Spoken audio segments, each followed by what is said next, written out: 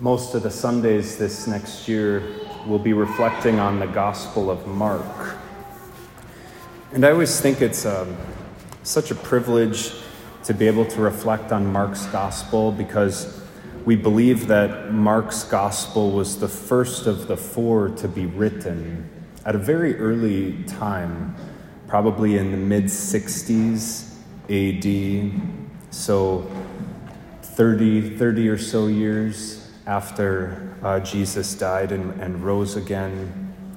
We don't know a lot about the author Mark, but we think that he was a disciple of St. Peter, and therefore because Peter was in Rome as its first bishop in the 60s AD, Mark would have been there with him. So we believe that Mark's gospel was written in Rome in the mid to later 60s. And that was a terrible time in Rome for Christians, for the early Christian community. The emperor was Nero, who, as we know from history, was the first emperor to really persecute Christians. There was, again, according to history, the great fire that was started in Rome, and many people thought that Nero, the emperor himself, was actually responsible for the fire. But Nero blamed the Christians and then started a persecution against them. And the Christians were killed in terrible ways. They would be wrapped up in animal skins and thrown into the Colosseum, where they would be torn apart by wild beasts. He would have Christians tied up in his parks, covered with tar and lit on fire to provide light at the nighttime in the parks. It's just a horrific persecution that was happening at that time. And so that was about the time that Mark's gospel was being written. Peter the apostle at that time was killed. He was crucified upside down in Nero's circus. And that site would become St. Peter's Basilica. St. Paul was also killed in Rome at about that time. He was killed outside the city, beheaded. So when we hear the words of Mark's gospel, we hear words that were composed at one of the most tumultuous times in our history as Christians. It was also the first, because it's the first gospel to be written, it was the first time that those Christians who didn't know Jesus, which would have been pretty much everyone besides St. Peter, who was living in Rome at the time, when those people heard the gospel proclaimed for the first time, they were hearing Jesus' words for the first time. How powerful it is to think about this. And we're so privileged this morning to hear those first words that those Christians in Rome would have heard proclaimed by Jesus. And this is what he says: "This is the time of fulfillment. The kingdom of God is at hand. Repent and believe in the gospel." The word gospel here comes from, it's the Greek word is evangelium. That's the word that we get evangelization from. And that word literally means good news.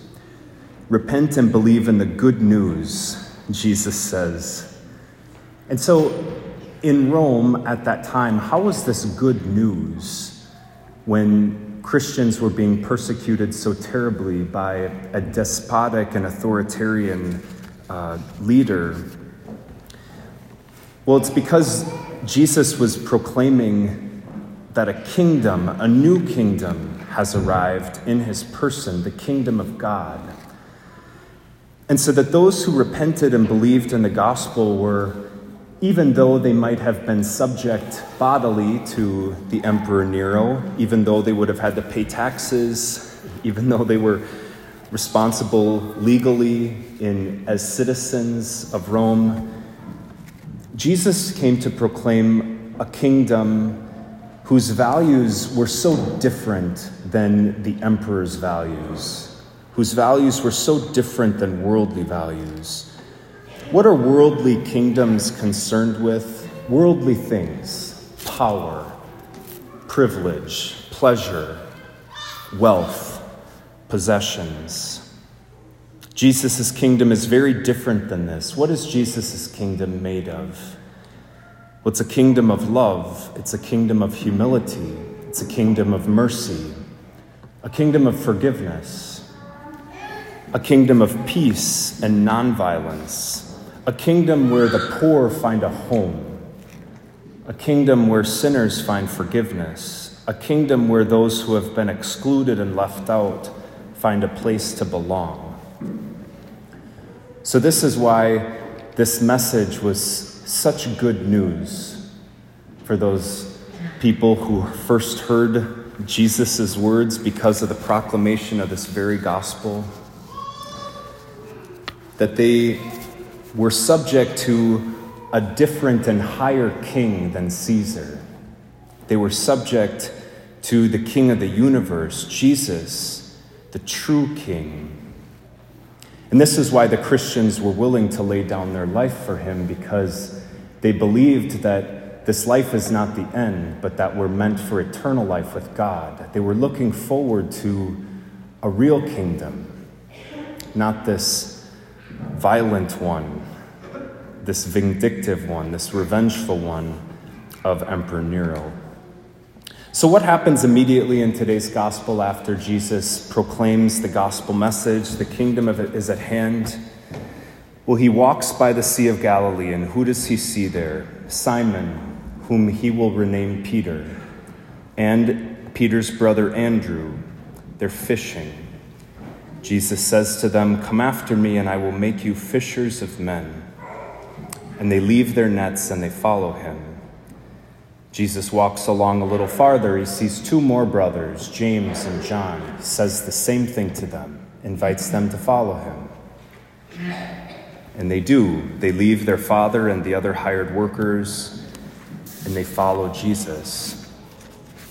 When Peter and Andrew and James and John leave behind their nets, their boats, in the case of James and John, they leave behind their father, the other hired workers. This is a symbol that they're leaving their old life behind, and now they have a new life with Jesus. They become followers of Jesus. They become subjects to this new king. This is also the way that Jesus has structured his church, because we believe that the 12, of which these are the first 4, Peter, Andrew, James, John, there would be 8 more that Jesus calls, that these were Jesus's not only disciples, but his first bishops and priests. And that after the resurrection and ascension of Jesus, they would go out through the whole world and they would proclaim the gospel. So something so important that's happening here. He's the leaders of the church that he's calling, that we get to hear about today. Isn't it interesting that the first 4 called were fishermen? That means at least 1/3 of the 12 apostles all have this as their vocation, fishermen. Isn't it interesting? I just got back from vacation with some of my priest friends, guys I went to the seminary with, really my best friends. 2 of them are very avid fishermen. And so they were fishing every day. We were on the ocean. And the big debate between the 2 of them was what the right bait to use was. You know, if they needed to use live bait, they needed to find some small fish or some shrimp, or if they could just find something flashy that will catch the fish's eyes. So this was going back and forth between them. They didn't catch very much, but my one classmate did catch this beautiful silver fish. It was about 1 foot long, about 9 inches tall, completely silver, orange-rimmed fins on the top and the bottom. It was just beautiful. It looked like something out of a cartoon. It was so vibrant. He was so happy to have caught it. But I was thinking about debating about the bait. What's the right bait to use? Because this is really the role of the fisherman, is to figure out how to attract fish to his lines so that he can catch them and reel them in. And it was 4 men who were experts at this craft of attracting fish, drawing them into themselves, catching them, that Jesus would make his first priest, essentially. So what's going on here? Well, for one thing, when we see this passage, we see that Jesus has successfully fished for them. He's caught them in the course of this conversation he had with them. "Come after me, I will make you fishers of men." They abandoned their nets and followed him. So first of all, Jesus fished for these men, caught them, reeled them in. Now they would be his disciples.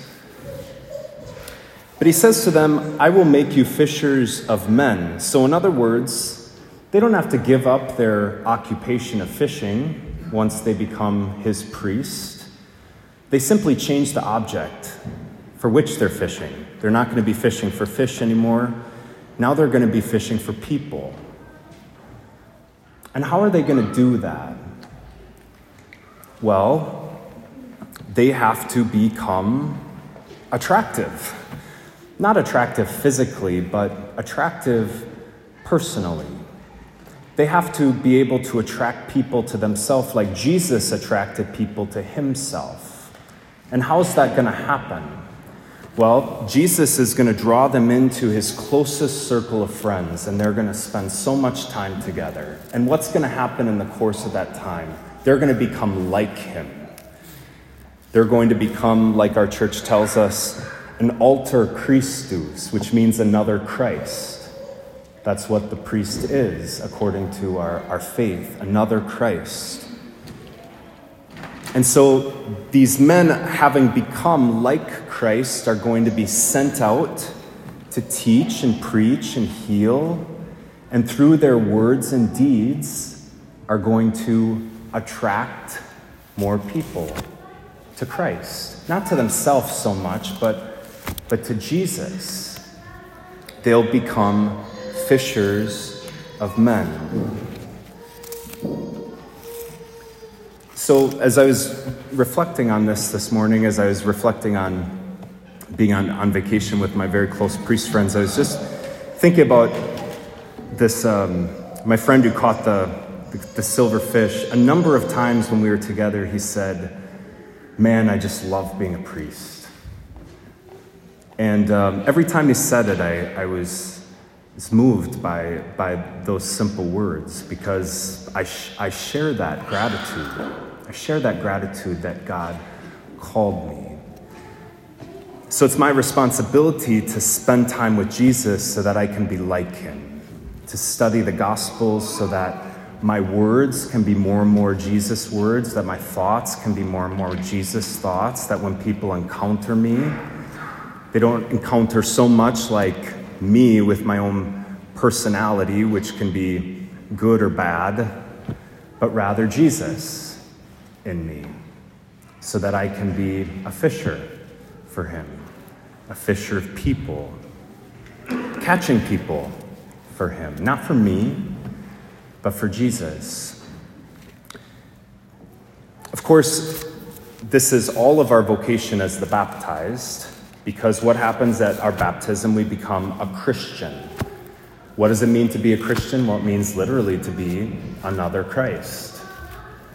So I'm conformed to Christ by the sacrament of holy orders, but we're all conformed to Christ through our baptism. We all have this call to so become transformed in Jesus that when people look at us, they'll see something attractive, not physically, but something from our heart that's attractive, something that's like Jesus: love, mercy, forgiveness, a peacefulness, a desire to include people, so that we all can be fishers, not a fish, but a people, attracting people to Jesus, the one true King. And doesn't our world need exactly that? People who attract others to Jesus. So let's ask the Lord today to fulfill this gospel in our own lives, that as we hear the gospel, we'll be so taken that we too want to leave our old life of sin behind and embrace the new life of the gospel, and that Jesus will really transform us, transform our hearts to be like him, so that when people see us, they see him and are attracted to him through us, so that more and more people can come to know the deep love of Christ our King.